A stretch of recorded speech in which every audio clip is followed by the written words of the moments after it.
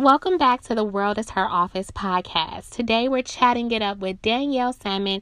She's the Chief Eating Officer at followmygut.com. I'm so excited about this. When I say she's a foodie that gets it, she finds all of these hidden gems across Los Angeles County and beyond. So definitely check out followmygut.com as you're listening, just so that you can get a visual representation of the work that she's done. And I can't wait. So Danielle, thank you so much for joining us today. Thanks so much for having me. I'm super excited. Yes. Okay. So first of all, congratulations on your 4-year anniversary. Oh, thank you so much. I'm like such a geek about that. December 21st, I was just like, oh my God, my blog is 4. So thank you so much for that. That is amazing. Okay. So tell followmygut.com. So followmygut.com, as I said, just hit the 4th birthday this past month. And what it is it's a restaurant discovery website where I help people figure out where to eat. I help them see new places that they probably haven't been to before. And everything's wrapped around the idea of dining out. So the fun thing about it was it really just started out of, hey, let me tell you where to go. Let me tell you where are really great places to spend your money. And then over time, it actually evolved and I got some new opportunities where I could talk about nonprofit events like the Boys and Girls Club and tell that narrative around food.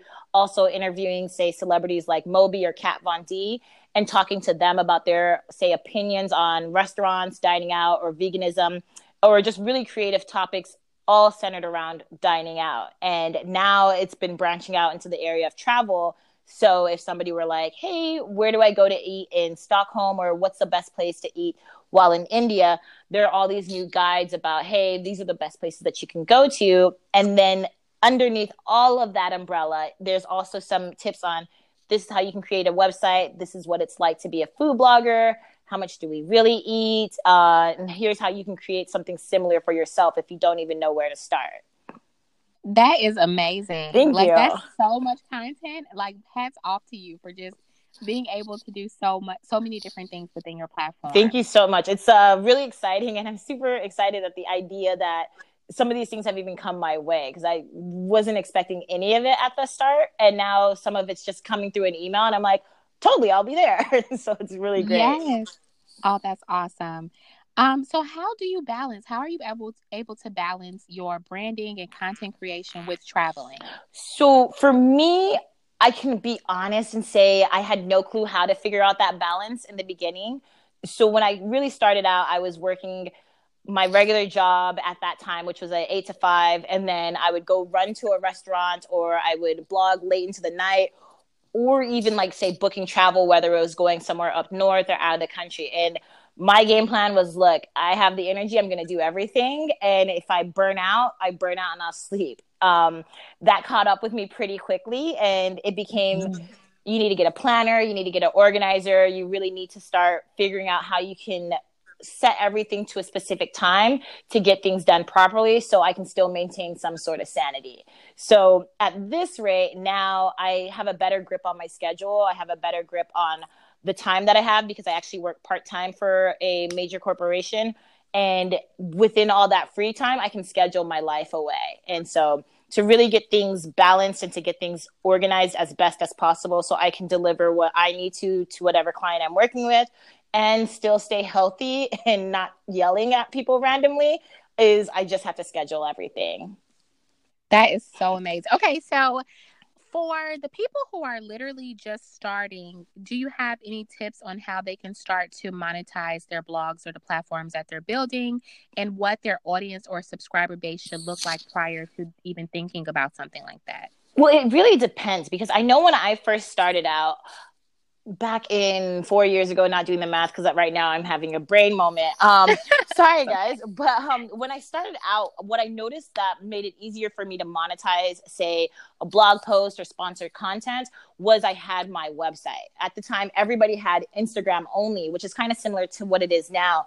But a lot of people at that time, and even a little recently, I've been seeing are, if they're charging for something, they charge for an Instagram post that only stays on their Instagram for a certain amount of days or hours. And then once that period is over, they delete the photo. So with me, my competitive advantage was, hey, it's not just an Instagram account. It's a full-on blog post. There's more than just one or two photos. It's a gallery of images. It's, say, a breakdown of how the food tastes, of how the travel experience was. And then you get that direct link that lives forever. So I was able to really monetize starting around, we'll say, maybe the 6th month. And then Okay. Instagram following was probably around, maybe I chose to start it at 1,000. I know people who can do it a lot earlier, and I'm really at the motive of, hey, if you can do it at any point where you feel comfortable and you think you have a piece of value to offer to somebody, do it. The chances are they'll say yes or they'll say no. And if you get a yes, run with it, especially if they're giving you the rate that you want.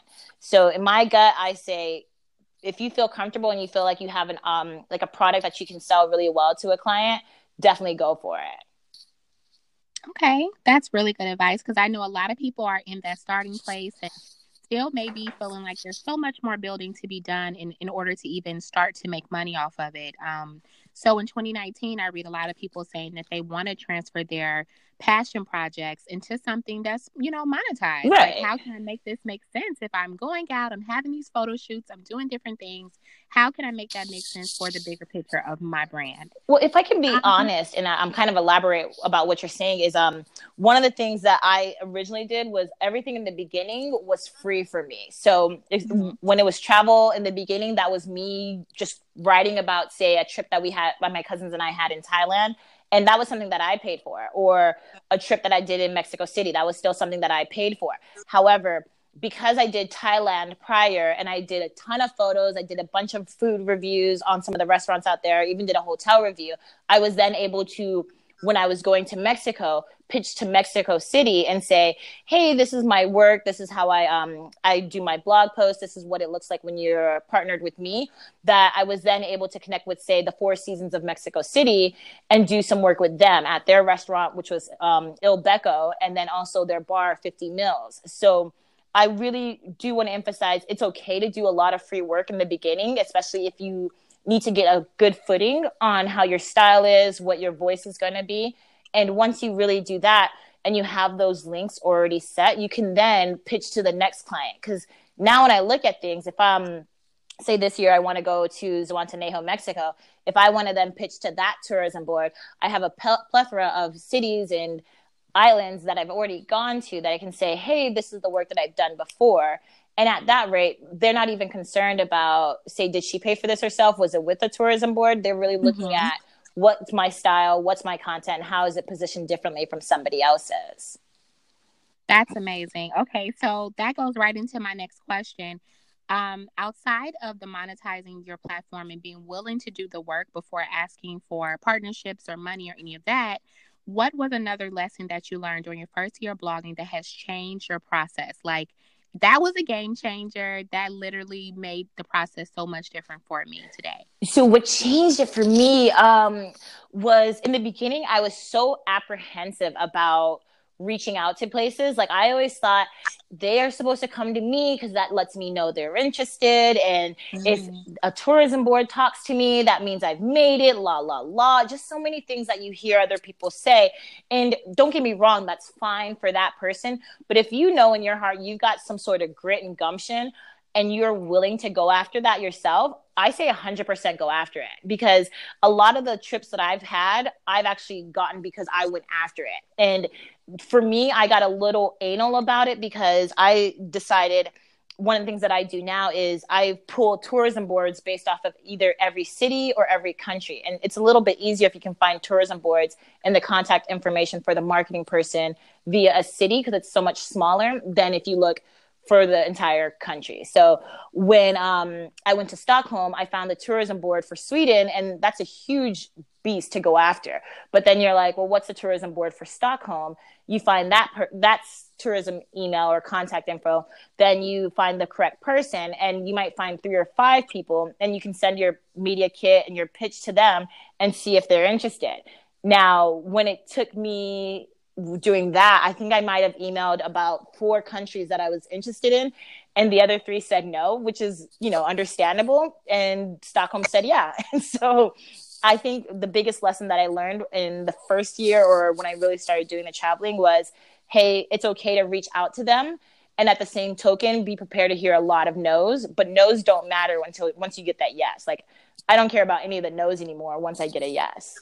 Exactly. No, that's really good. Don't get discouraged. Yeah. And I even tell people that in terms of goal setting for the year, sometimes if you map out the whole year, if one thing doesn't go right in the first quarter, you're overwhelmed, you're disappointed, you're anxious, and then you literally don't do anything else that's on the list. Right. So sometimes it's better to just go play by play, project by project, and be able to pivot and make moves or adjustments whenever, it's needed. So I think that's amazing and great advice. Yeah, I agree So too. I was poking around on your blog a little bit, and I want to read a passage, and then I want you to tell me like what that felt like, what emotion was going on when you actually wrote this, and the story behind it.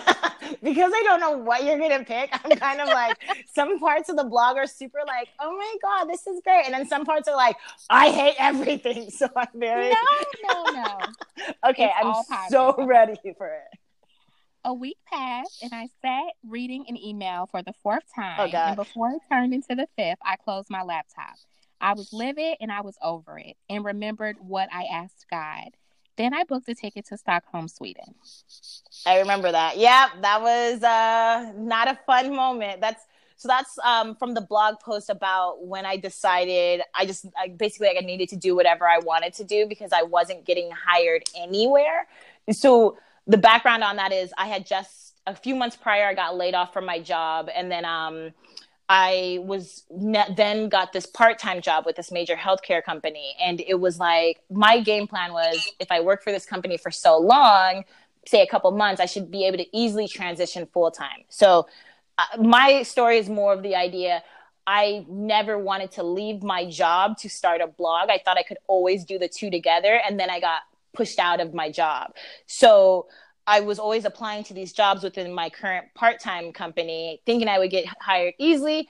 And then it was interview after interview, application after application, and nothing was working out. That one day I prayed and I was like, look, I've asked for this blog to blow up and for me to become like the Jonathan Gold, Anthony Bourdain of restaurants. And I was like, well, maybe God is trying to tell me you can't do it with a full-time job. And so I was like, if I apply to this position and I get it, then I'll follow that and then do the blog at the side. If I don't get it, I'm going to book this ticket that I have for Stockholm. And then lo and behold, I didn't get it. It was like so crazy that they were like, we didn't hire you because you have too much experience. And I was like, oh my God. Okay, if that's not the craziest response, then I have to take this as that sign. So I was like, cool, here I come, Stockholm. And to be honest, like, I think it's one of those moments where if you're religious or if you believe in the universe, whatever your kind of guiding point is, when you ask for something for such a long period of time, like I asked for this blog to be something that I could live off of because it's my happiness place. And so I realized God was finally giving me that answer of, well, you said you wanted it.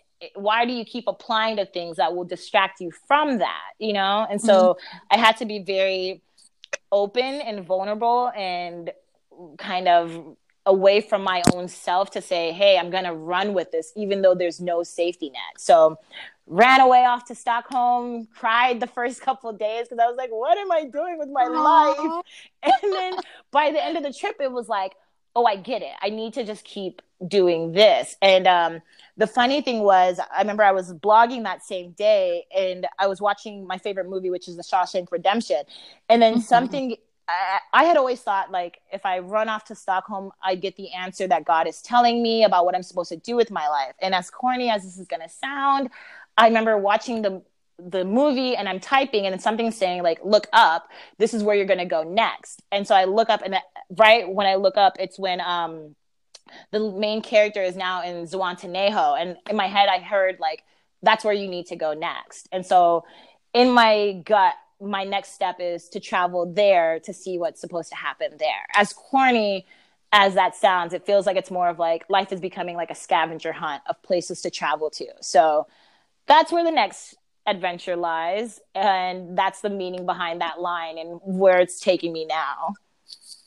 That is beautiful and amazing. And I absolutely love that because we don't realize in the moment that sometimes that redirection is like, it's just redirection. It's not Yeah. always necessarily rejection. And or God is like putting you on a shelf and he's like, no, wait, I have something better. Like you're not available for that job because I need you to do something else. And Yeah. so I think that's really incredible. Thank you. So tell us, how do you choose the restaurants that you write about? I know you have a marketing background and so much of it is really thorough, beautiful, consistent storytelling. Thank So you. tell us, how do you go about choosing the restaurants locally and then internationally when you travel? So when it's something here in LA or the LA County area, a lot of it goes down to what do I think people are interested in, what isn't being overly talked about already. So there are a lot of restaurants here in LA that, or like in any city, that are really the popular places that everybody and their mother goes to. And that's great. But a lot of times it can be overkill for the person outside of the restaurant industry. So what I try to do is go to places that people aren't always visiting, go to places that have a story to them, or just go anywhere that's near me. So a good majority of the time, because my regular part-time job has me traveling all throughout basically LA County, is I'll just take my camera with me and I'll stop somewhere that looks like it could be somewhere I want Oh, to go to. When it comes to yes. traveling, a lot of it is, does that place look good? I like, if I'm in a cab on the way coming from the airport, I'm scanning what's around me, what looks like a place that most of the locals are going to, what are the places that say some of the tourists are going to, and making a compare and contrast to see what might be best. And a good majority when it's international, it is just foot traffic. Like, am I walking around, if I get out of a train somewhere, does that place look good? Or, girl, am I tired? Stop walking and just sit Right. down, you know? Like after a Yes. while, it's like, I just need to relax. Like, so it's really, as like, there's no other way to say it, but it is just following my gut and just saying that place looks good. Or if I walk in, like I was in India the other day, and our tuk-tuk driver, I was like, tell me what's the best place to go to. Where do you suggest? Where would you go eat? And he was like, oh, I know this restaurant. It's super nice. It's really clean, blah, blah, blah. We go to it, and it's like, hole in the wall, totally cool. But we sit in the restaurant for max 2 minutes, and my cousin is like, Danielle, don't move. And I'm like, oh crap, oh crap. And she's like, there's a roach right behind you. So Oh my that gosh. That was would have been enough it. to be like, I gotta go. I'm not doing it. Yes. So sometimes even what the locals say isn't the best place. It is a Right. matter of, if it feels good, it looks good, and you want to be there in that place, 100% go with it. But if it's got like a roach on the wall, you gotta bounce. Oh, you have to go. You And you know what? Coming from Chicago, I appreciate the little hole in the walls, the little right, grease joints. It's where some of the best mom and pop food is. 100%. But not when a roach Not is with a falling roach on on the the wall. Just gonna say we gotta let that go. I had a So that whole rant on my Instagram stories. Like, I'm not trying to sound bougie, but no, like, just No, no. I don't think that, not wanting roaches in your food. That's I don't think that's okay, bougie. I right? think that's like a standard. That's just bare minimum. So So besides the roach in India, have you had any terrible moments in terms of maybe even just local in LA where you're like, oh, I can't put this on my blog? Like, this isn't going up. So here's a scenario, and I get asked this a lot. Like, do I write bad reviews? Because a lot of people are like, well, that's not nice, or it's kind of just not the thing that you should do. Like, why waste your time? And that is Mm-hmm. 100% true. However, there is a point where, say, if a restaurant is highly discussed and talked about to the point that somebody like you may be coming to the LA and you're like, that is on my list of things to do, then I have to write about it if I know it's not good. So, for instance, this is going to come off bad, and there's no other way to say this. No, But who doesn't know, like, Insecure? Insecure this past right. season was amazing. And there was the episode where she was going out with, Nathan Nansford? I forgot what his real name was in the show.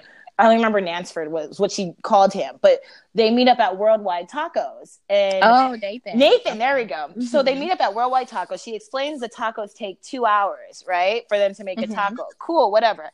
So it turns out that one of the days that I had to go to work is right next to that place. And it ended up being that they had some hours that they were open like 12 o'clock. So I get there at 12:30 and they're not open. And it becomes this whole like snowball of just bad customer service of you guys aren't Oh. open when you say you are, especially after the show aired. Or another Mm-hmm. day I visited them and it takes 5 hours to make a taco, which I don't understand. What? So it's something like that where I ended up writing a review and it was a very negative review at the beginning. It ends up turning into, these are the ways I think you could improve. If you need help improving, here's my email, hit me up and I got you. Like if you need somebody to redo your website, if you need somebody to like help you with like in the actual restaurant, I got you, because I think you have a great concept, but your customer service and your business ethics are a little bit off. And I wrote about that because I would have felt really bad if somebody came from a whole nother state out to this Yes, place to have that to have experience. the same Yeah. experience, you know? And I, at the same token, I wrote it to be like, hey, you guys, I even tried calling you to tell you this. I even tried emailing you to tell you this, and it didn't work. So here's me telling you, and hopefully someday you'll find this. So that to me is a bad review. There aren't a lot of those, just because most of the times I'll tell the restaurant, like the chef or the manager, and then I'll come back another day to see if it was improved or not. So usually I don't have that issue too much. But with this taco place, I did it like 3 times, and it was like, how is it consistently bad? Yeah. Yeah.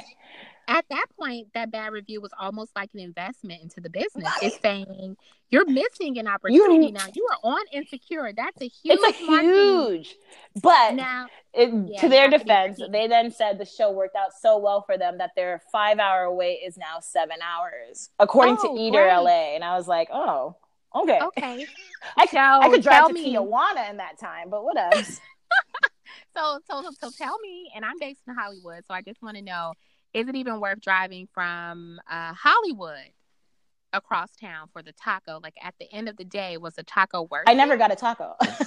Oh, That's how, like, so my job was down the street. Like, I was literally oh, down got the it. street from them. And they were either just never open or, It just never worked yeah, out. Got yeah, it it. just did not work out. Or they told me they didn't have the time. It would take 5 hours to make the taco, which, Great. if you want to wait, 100%. No, People you are know what? I waiting, think but that's insane. yeah. So, do you cook? Like, I know you visit a lot of restaurants, but do you actually like to cook anything in particular? So I think that's a loaded question. Like, do I like to cook?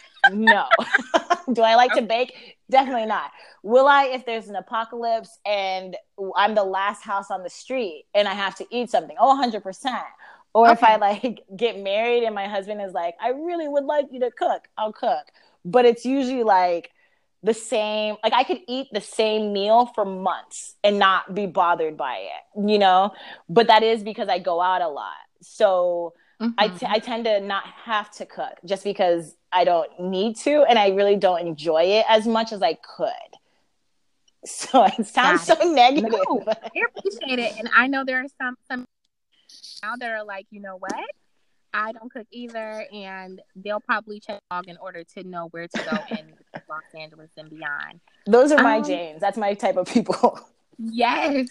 So tell us, where do you see Follow My Gut in the next 3 years? I know that's kind of a broad question, but what are some things that you are working towards or hoping that you accomplish over the course of the next 3 years? So next 3 years, I would love to have on the website a resource for how another person can become a restaurant blogger, so they know how to start their own website, so they can take the same tools that I had before me and really kill it for themselves, for anybody who's looking to do that. And that goes down to, say, logo design, picking a name, all the way to this is how to reach out to restaurants.